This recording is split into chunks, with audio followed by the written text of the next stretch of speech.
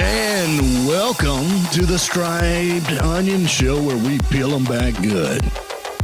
And now to our host, the man with the plan, Sergeant Peel. Yes, and welcome back to the Striped Onion Show, the SOS Show. I am Sergeant Peel, and like I said before, my friends call me Sarge, and guess what? My friends, you're about to meet one of my friends. I've got a great guy on the show today. His name is Chad Newman. Chad Newman is one of the newest retirees in law enforcement in Columbia, South Carolina. I'm going to tell you, I've known Chad for quite a while. He is a great resource. He is a great person to turn to when it comes to cops and even firemen dealing with the stressors of the job and first responders. So he's very built on service. I want you to make sure that you pay attention to this show. There's a great story. There's a great resource that you're about to hear. Remember what I told you in the beginning, though, on the first show, I talked about one thing. I said, I'm going to have the preachers on the show, and then I'm going to have the unfiltered. Well, guess what? Chad's on the more unfiltered side. We even joke about it a little bit, I'm sure. But I'm going to tell you, your kids don't need to be around listening to this show. This is a show for adults. This is a show for the first responders today, and it's very impactful. So make sure you do that. Do take a minute, real quick. Share this show across your social media platforms. That is imperative. That is important. We got to get the word out. That's what helps us do that. So if you're watching us on YouTube right now, share it. If you're watching us on Facebook, share it. I don't care, Spotify, iHeart, I don't care. Share it. Just share it. I don't care what you share it. I don't care which platform. I don't care about numbers. I care about the word going out, okay? Also, check out our website, thesosshow.com. There's more information and resources there. But without further ado, I want to go straight into this show with Chad. All right, I got Chad. Chad, Bo, how are you doing today, brother? I'm doing good, Sarge. Just enjoying the retired life. Yeah. I kind of picked up on that little that hint here recently. I saw that you retired, and then of course I get this picture of you that man, you got a glorious beard growing there. What's the goal? Are we gonna go Duck Dynasty level, or what we gonna do? Oh, absolutely. I'm gonna grow it down about mid chest is what I'm going for. Well, I know what your head looks like underneath that hat, and you see I don't have much hair on top of my head, so. Well, that looks pretty sharp, dude. That's the slickest I've seen that. That's freshly shaven this morning. Oh, nice. Well, I know you've had a great career. I'm gonna tell you that. I'm proud to know you. I'm proud to watch you in probably the last decade and a half that I've known you. I love seeing stuff that you've done and missions you've done and accomplishments in your career, and I'm proud of you, and I'm proud to be one of your friends. I'll tell you that. And absolutely, Sarge. From the very beginning, thank you for your service to the Midlands, to the Columbia, South Carolina area. Thank you for what you've done, not just in law enforcement, but also thank you for what you did in the military prior to that. So, thank you. So, well, let's get right to it. So I'm going to tell you guys, I've known Chad. We're going on, like I said, 14-ish years, maybe 15, maybe 13. I don't think either one of us has kept count, but no, we too met many to count. Yeah, we might not want to keep count at this point. That's true. True. But our friendship is deep, I'll tell you that. But the one thing I'll tell you is I met Chad at a post-critical incident seminar in Lexington, South Carolina. Like I said, it was in the mid-2000s, 2006 maybe. That's where I met him. And Chad was one of those individuals that I became friends with, and the friendship has grown through the years.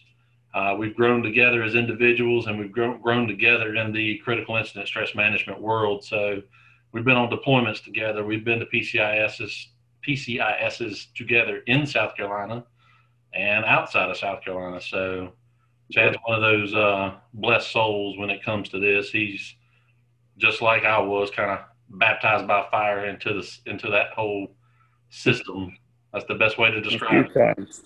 Yeah. A few times. Yeah. Sometimes I think you've been called a poster child for the program. So Yeah, yeah. I have. That's why I'm glad to have you on the show, because people need to hear your story. Chad, real quick, tell everybody about your career. I know I hinted around about some military time, Marine, Sure. Yeah. and then some law enforcement time. Just tell everybody real quick about your career and what All you right. were opted to do through it. All right. Well, I spent 8 years in the Marine Corps. Um, Definitely proud of that, obviously, as you can see the picture behind me. Love I it.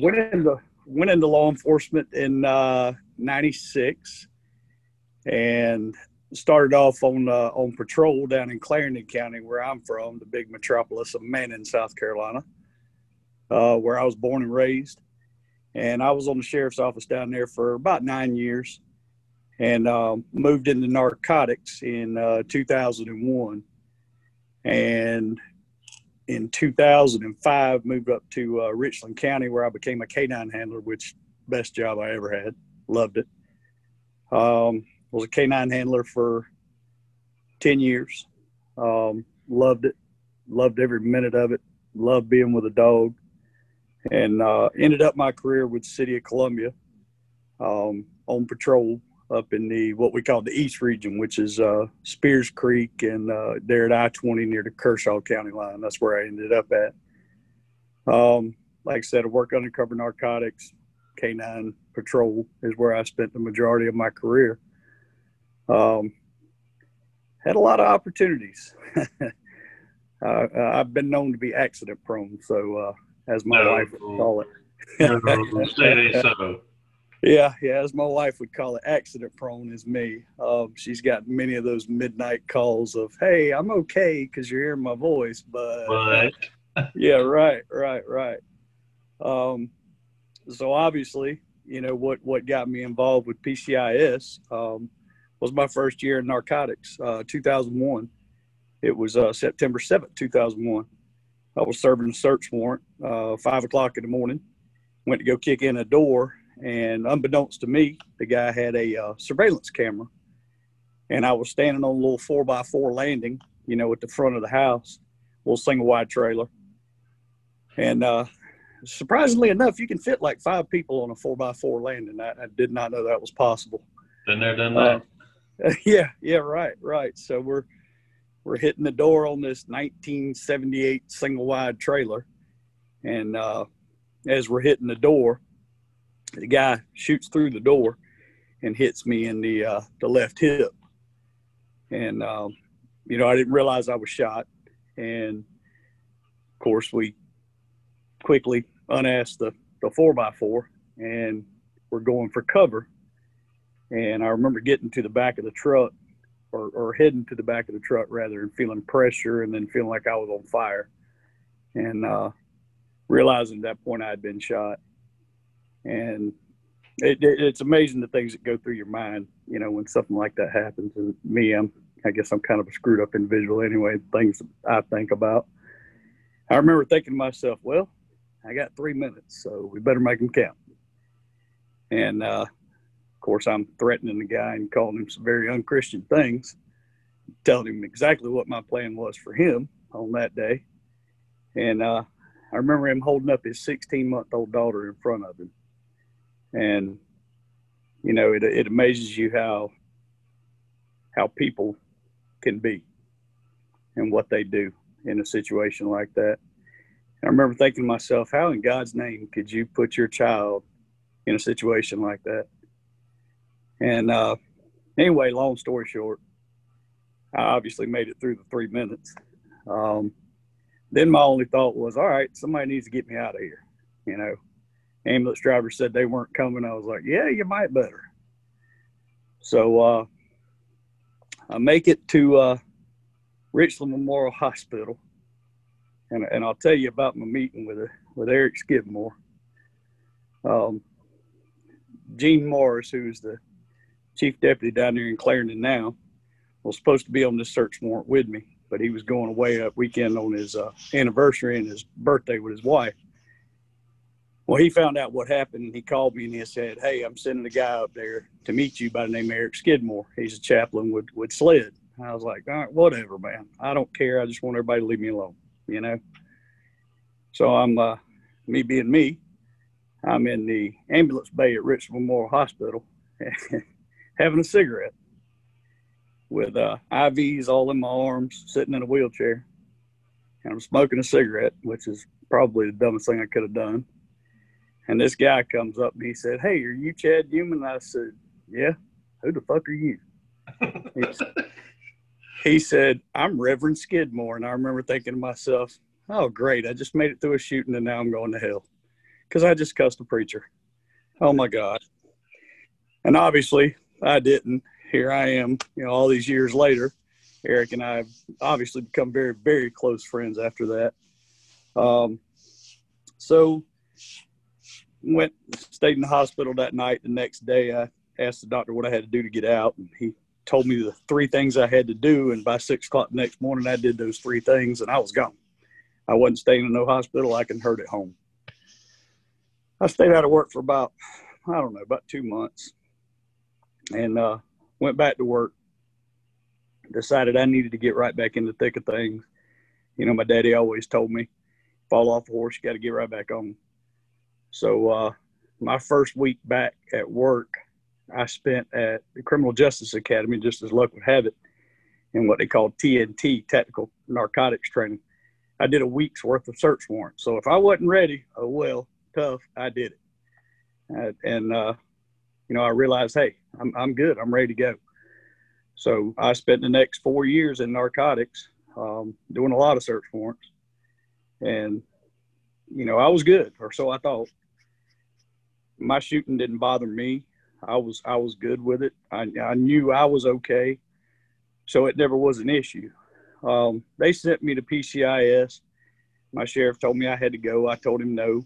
He said, "Well, you can look for another job." And of course, my response was, "So where do I need to be again? And what time?" I went. It was PCIS number, I believe it was number 2. And I was in a room right there at I-77 and Garner's Ferry. I think there may have been 6 or 8 of us, so it wasn't many. And like I said, it was one of the first PCISs, so it was real small. We didn't even have massages then. I don't know how I missed out on that. But it was real small. And I was like, why am I here? I'm good. My shooting didn't bother me. It really didn't, which made me feel really bad because I'm like, am I supposed to be bothered by this? Because everybody else seems to be, and I'm not.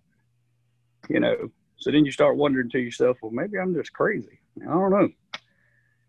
And so I moved on from that, and I felt fine. In 2004, I went and got peer team certified, went through the SISMs class and all of that. And 2005, we had an armed robbery happen down in Jasper County. The guy come up I-95, and we ended up getting in a chase with him. We got off there on Highway 527 going into Sumter County.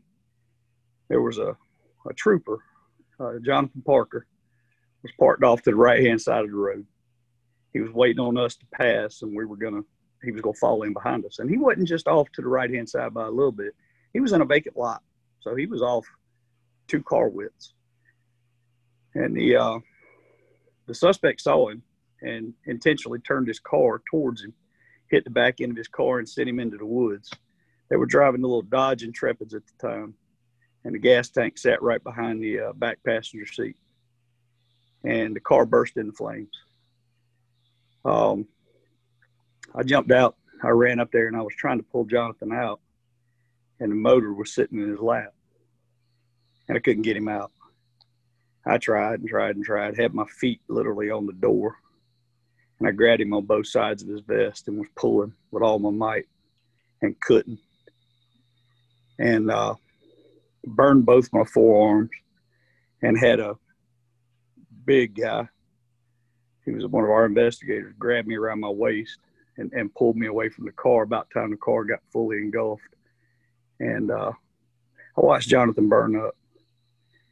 And that bothered me for the longest time. I mean, it tore me up. And then I really didn't know what to do then, because here I am, I'm a peer team member. I'm supposed to know how to deal with this stuff. And I didn't. So I turned to drinking because I had no other route, or so I thought. But then I'm sitting here supposed to be telling other people how to deal with it. So then I'm struggling back and forth, you know, and I didn't know how to deal with it. And I sunk down into a deep, dark hole. And I never forget, I was at a concert one night with my wife, and we had gone to the concert, and it got over late, 12, 1 o'clock in the morning, whatever. And we were leaving.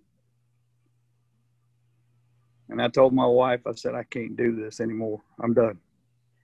I'm either going to die tonight, or I'm going to stop doing what I'm doing.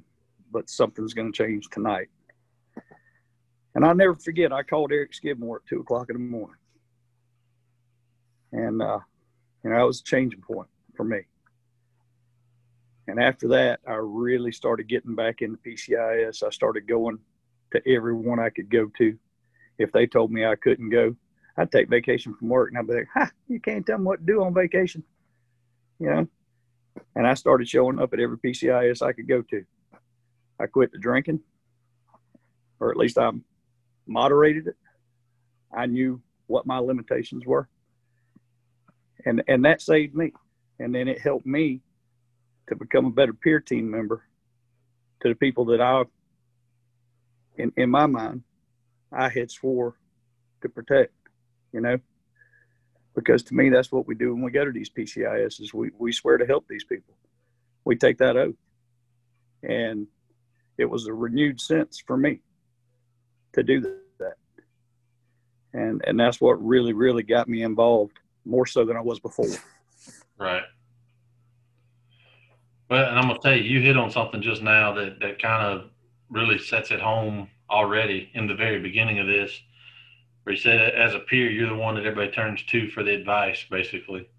Mm-hmm. But one thing that has solidified mine and yours relationship is the fact that me and you have turned toward each other when the peer too many times. Right, but when the peer needs to peer, yeah, we've got each other. We've got that thing figured out. We figured that out pretty early. We've done that for years.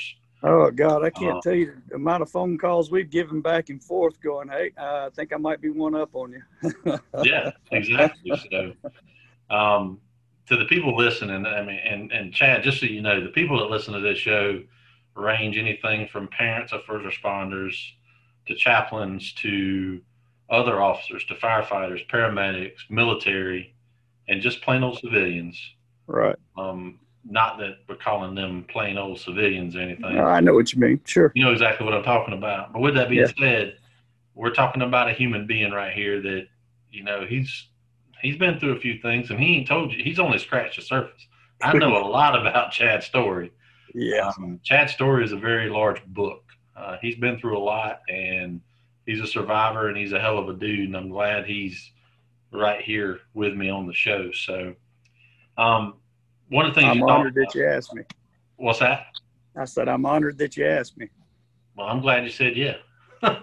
Because I wasn't sure if you would say yeah, because I will say this. Man, if you don't pay it forward, it don't count. Bingo. That's it right there. But I made sure in the very first show, and y'all, he talked about Eric Skidmore, which was one of my guests in my earliest shows, but the very first show when I introed what we were going to accomplish in this show, I introed my guest list to involve people that may be of the cloth or of the faith in the church level. And there may be the people that are unfiltered. Well, you just found one of my unfiltered buddies right here. So that's why I love him, Chad. You're so real, and that's why I'm glad you're on the show. So getting into your career and just in case somebody thinks Chad medically retired, he looks young. He's a young dude. But I will tell you this, Chad did not medically retire. He did his full service. He did his full career. He worked beyond the shooting, beyond the injuries that he's had through the years, the car wrecks. Yeah, I didn't even talk about those. Oh, trust me, I know. We all have our fair share of wrecks in law enforcement. Yeah. No, I actually, so after I got shot, I I worked another 19 years after being shot, and I still have the bullet in my hip Yeah. to this day. So a lot of people tried to get me to medically retire, but in my mind, I didn't come into this job to medically retire. I came into this job to make a difference. And I felt like, even on the last day that I left, I felt like that's what I had done. And that I felt like I left accomplishing the goals that I set out to accomplish. Perfect. That's what we should do. That's what we should accomplish. I mean, you should set goals. You should, honestly, not just goals, but limits. You should set limits. So one of the hardest things we have as type A personalities and being cops and first responders is we don't know how to say no, because we always want to turn around and help somebody. And that's our biggest downfall a lot of the time in our personal lives. So, and that was always hard for me. Like you and I had spoke about earlier, my last 3 years, I was working 120 hours every 2 weeks, because we were shorthanded and we needed the help. And I was never one to say no. And it was starting to wear on me. But now I look back and I'm like, okay, I did it. And now I'm reaping the benefits, but I'm good. Right. Yeah, I'm sure it probably helped your retirement check too. Oh, yeah. I know how the South Carolina system works, so yeah. Yes, quite a bit. You probably got a little bit of a boost on your retirement check for the rest of your life, so there you go. Yeah, and that's why I'm sitting at home right now. I don't have to do a thing if I don't want to, and I'm good with that. Yeah. I want to get more involved with PCIS. That's something I've always had as a goal for myself. And I told Eric. Matter of fact, Eric's one of the first people I called when I was talking to the retirement board, and he was freaked out. He thought that meant that they were going to lose me through SC Leap, and I said, no, just the opposite, Eric. Now you're going to have me more. He's like, oh, whew, man, I was getting a little worried there. I said, no. Yeah, there are You're not losing me. There's times where the guys retire and then they kind of retire out of doing PCIS too, because as well as I do, half the time you got these cops that work 25 and 28 and 30 years, and they turn around and retire from that, but they still go and do something else, which does take them away from us, right? PCIS, and that's unfortunate. But the good thing with you're going to retire and you're going to come back and still play. We'll say play. Well, that's going to be one of my stipulations if I do go get another job is, well, you're going to have to make time for my other, which is PCIS. I'm sorry. And if you can't, then I don't need this job. Yeah.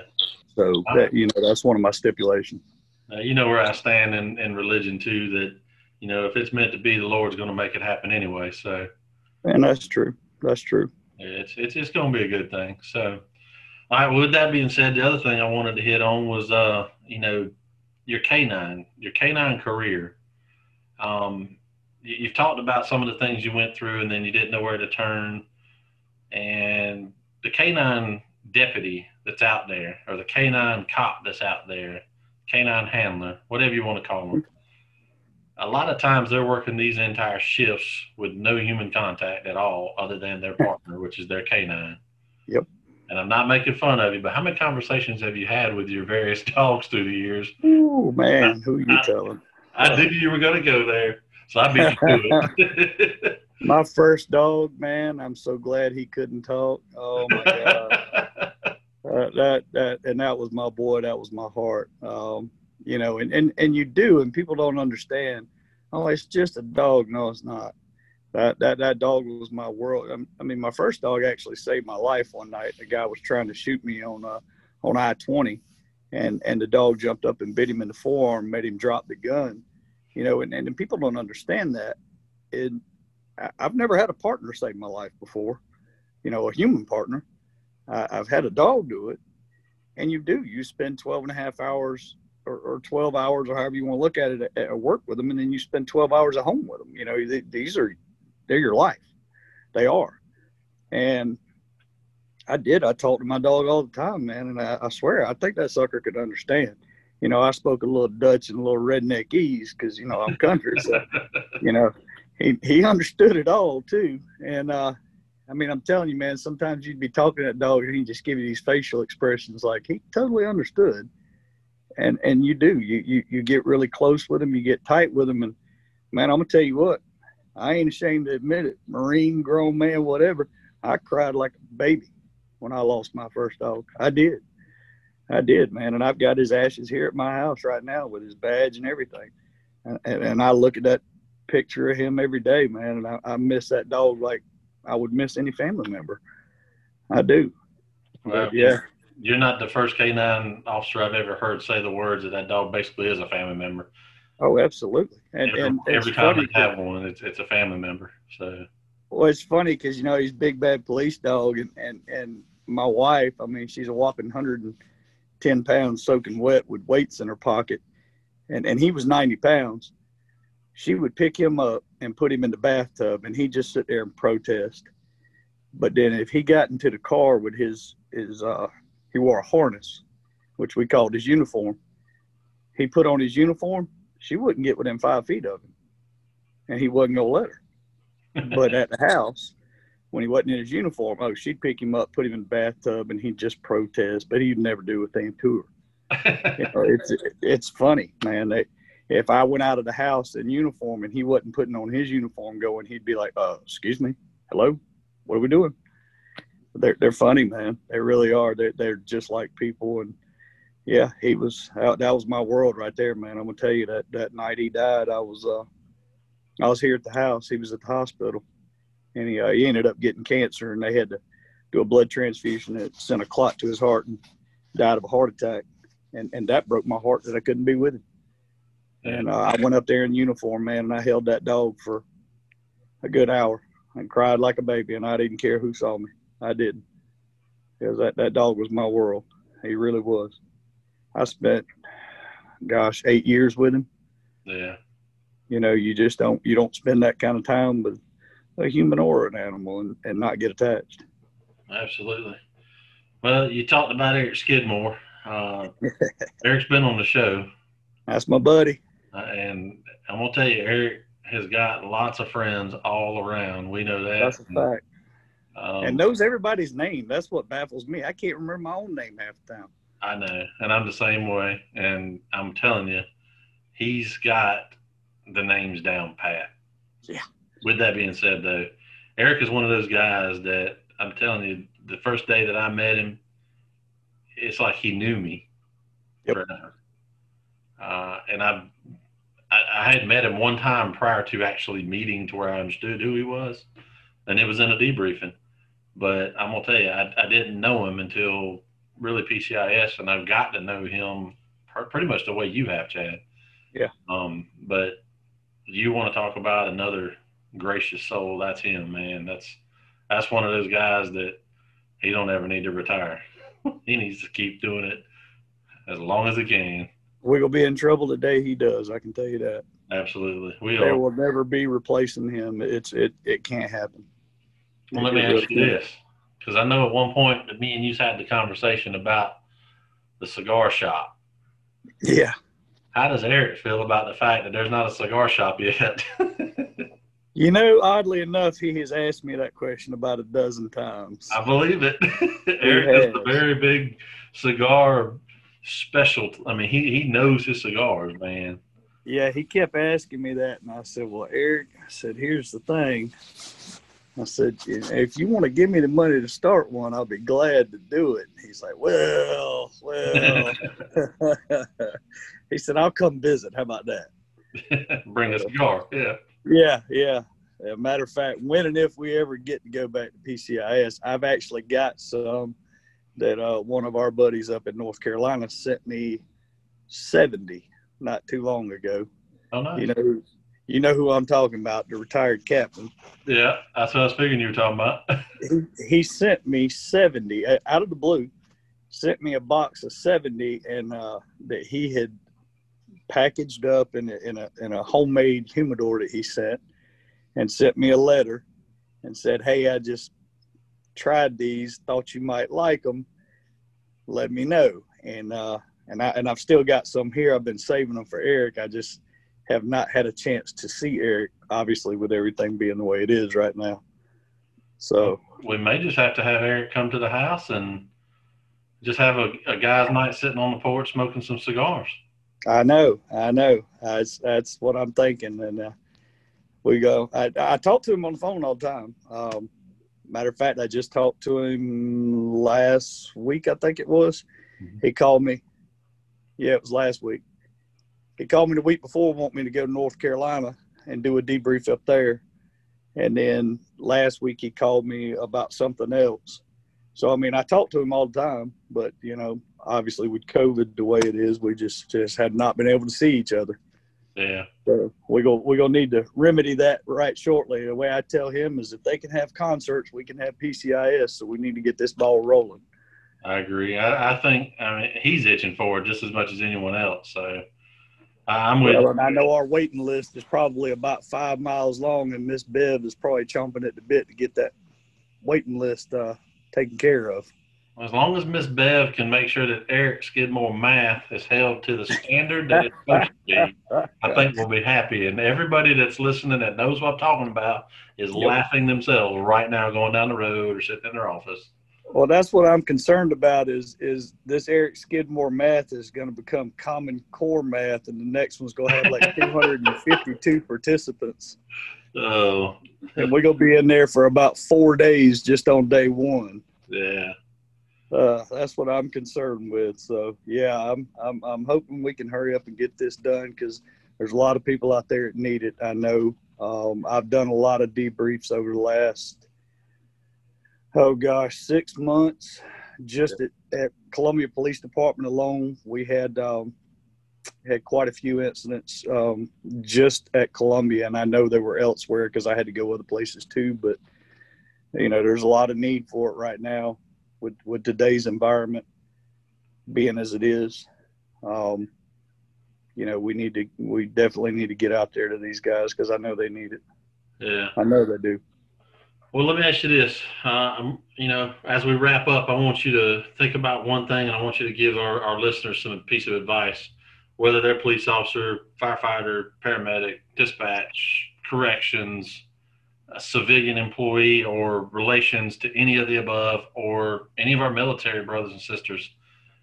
At this point in our livelihood right now, with the pandemic going on, with critical incidents aren't going to slow down, they're not going to stop. If you could give them a piece of advice on what to do, considering everything that's going on, what would you say to them right now? Well, and it's the biggest thing that I told a lot of the guys at CPD before I left. And matter of fact, I just talked with the head over their peer team right before I talked to you tonight.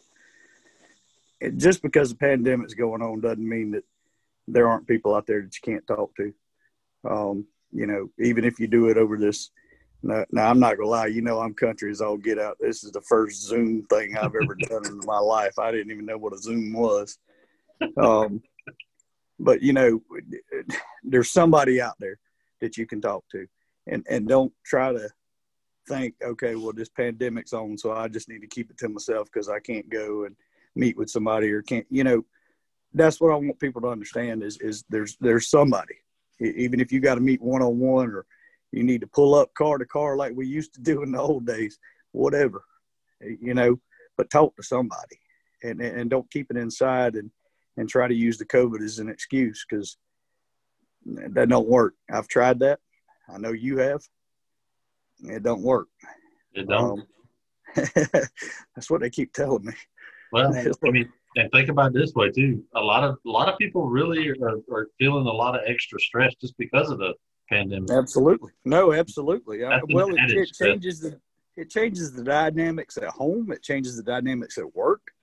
I mean, you know, my wife was reduced in hours at her job for a while.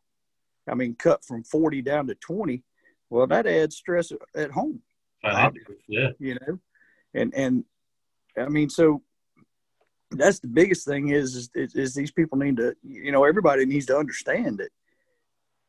Everybody's going through stress right now. You got to understand there's people out there you can talk to. There's people that are willing to listen. Whether you call them, whether you do whatever this thing is. Zoom. Zoom, sure, that. Whatever it is. reach out.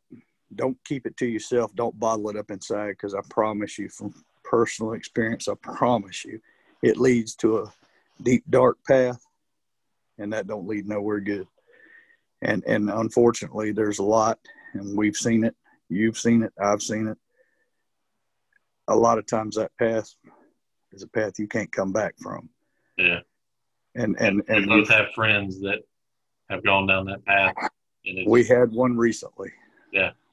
We had one very recently. And obviously that's not the call I want to get in the middle of the night.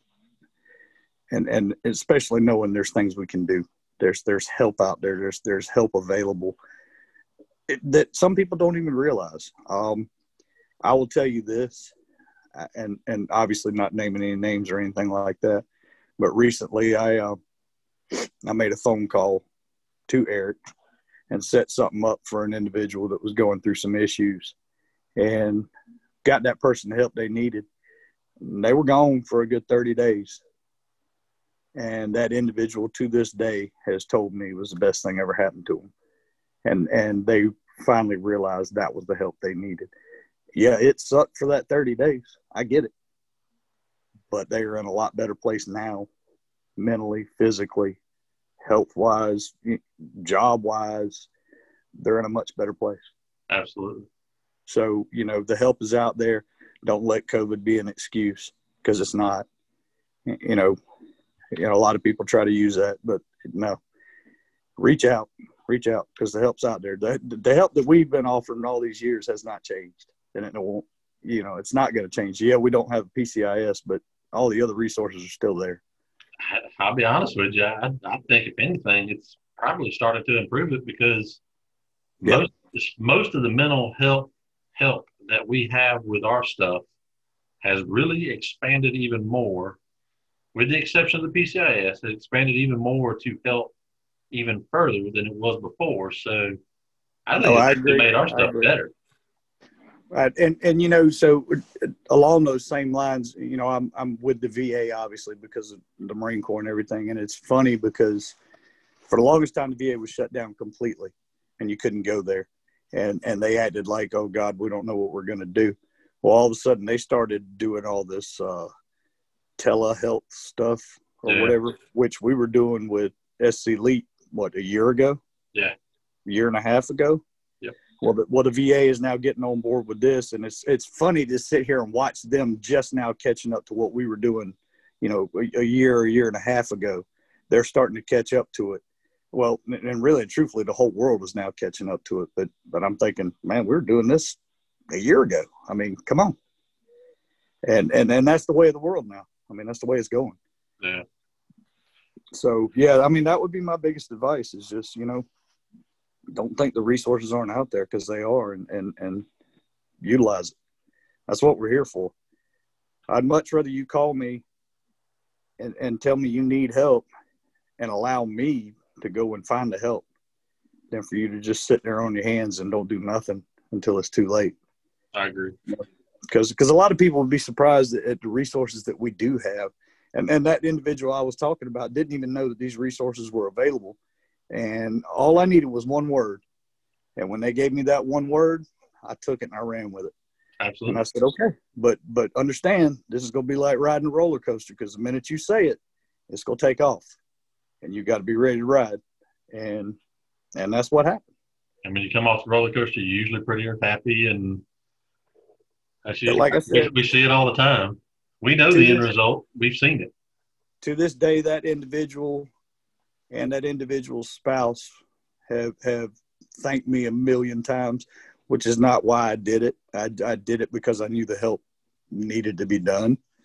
But it is rewarding to see that, to know that I did the right thing, that was the help that person needed, and it led in the right direction, as opposed to where it was leading, and I knew where it was leading. I've been there. You know the thing that David Henderson says all the time about, why'd you jump down in the hole? Because I've been there and I know the way out. Mm-hmm. Well, there you go. Bingo. And that's what that was. Is, hey, I've been in that hole, man. I know. Trust me, I know. Yeah. So I'm gonna tell you right now, I'm very thankful for having you in my life. I appreciate everything about you. I appreciate the path that you've been on before you met me and since you've known me. So with that being said, I want you to know that I'm always here for you, and I know you're always going to be there for me. Absolutely, brother. None of that changes. Absolutely. And the greater part of that is to my listeners, I'm going to put some contact information in the comments of this post. So if anybody wants to reach out to Chad, Chad is one of those approachable individuals. Even though he's a Marine, even though he's a retired cop, he actually will talk to you. He's one of those guys that is very reliable. He is very experienced when it comes to this topic. So if something hit home with you, please don't hesitate to reach out to Chad. He is a blessed individual, blessed soul, and we're glad to have him on our team, and we're glad to be a part of him and his team and his life. So Chad, as we take off right here and close this thing out, any last word you want to say? Any good vibe or thoughts you want to throw to the listeners as we sign off? This whole retirement thing, I really suggest everybody try it. I knew you were going to go there. Suggest That almost sounds like this guy BK we know up in North Carolina. Right? I've heard him say that. You're like, oh yeah, whatever. Yeah. Now that you're doing it, you are BK all over again. Yeah, I'm telling you, I've got his same hairdo. So You do. He don't have the beard though. I know we got to work on that with him. Well, he does have the little, That's not a beard. Yeah. That's a confusion concept. I highly suggest this retirement thing. I mean, obviously, what I've been dealing with for the past week. Yeah.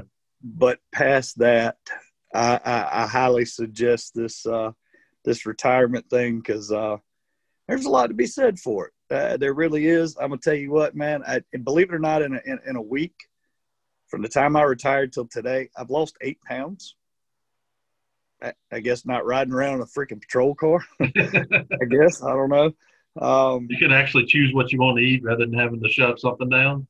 Yeah, I wake up when I want to in the morning. I don't feel like I can tell my stress level's a lot less. I mean, other than again what I've been dealing with for the past week, but I don't feel the stress level, like I did waking up going, oh Jesus, I gotta deal with all this again. Yeah. I don't feel that. I really don't, man. I wake up every day and I'm like, well, what am I gonna do today? But I have not had a day where I haven't done something. I don't sit on the couch. Which I'm not that type of person anyway. You know me. You're not that type. So. No, I got to be moving around all the time. I can't sit still. It's not going to surprise me when you start posting pictures on Facebook of you and BK. You done traveled over to Atlanta or Savannah, and there's a picture of you and Andy Carrier. That's not going to surprise me one bit. I mean, I have will travel, and I know. I actually joined a hunting club. I've been out on the hunting club cutting with my tractor. So, I mean, hey, I've got things to do. So that's awesome. Well, Chad, from all of us here at the SOS show, again, thank you for your career, and I appreciate everything about you. And we love you, brother. Just don't hesitate. You know where we're at. We know where you're at. Sarge, as always, love you, and I will see you soon. Thanks again for listening, friends. Let me tell you, we are greatly appreciative of your support of the SOS show, the Striped Onion show, and we are just as grateful for the friends we have inside our CISM network. Don't forget to share today's SOS call on your social media platforms. That is critical to getting the word out. And also make sure to leave some comments on whichever platform you listen to us on. We will respond to you. Visit our website at some point, thesosshow.com, and check it out. See what we have there. Sign up for the email notifications about shows and events we have coming up in the future. This is all about the first responders, about their support circles. So we want to make sure that it is impactful. And until next time, we hope everyone has a great day and a great week. Y'all stay safe out there, and God bless.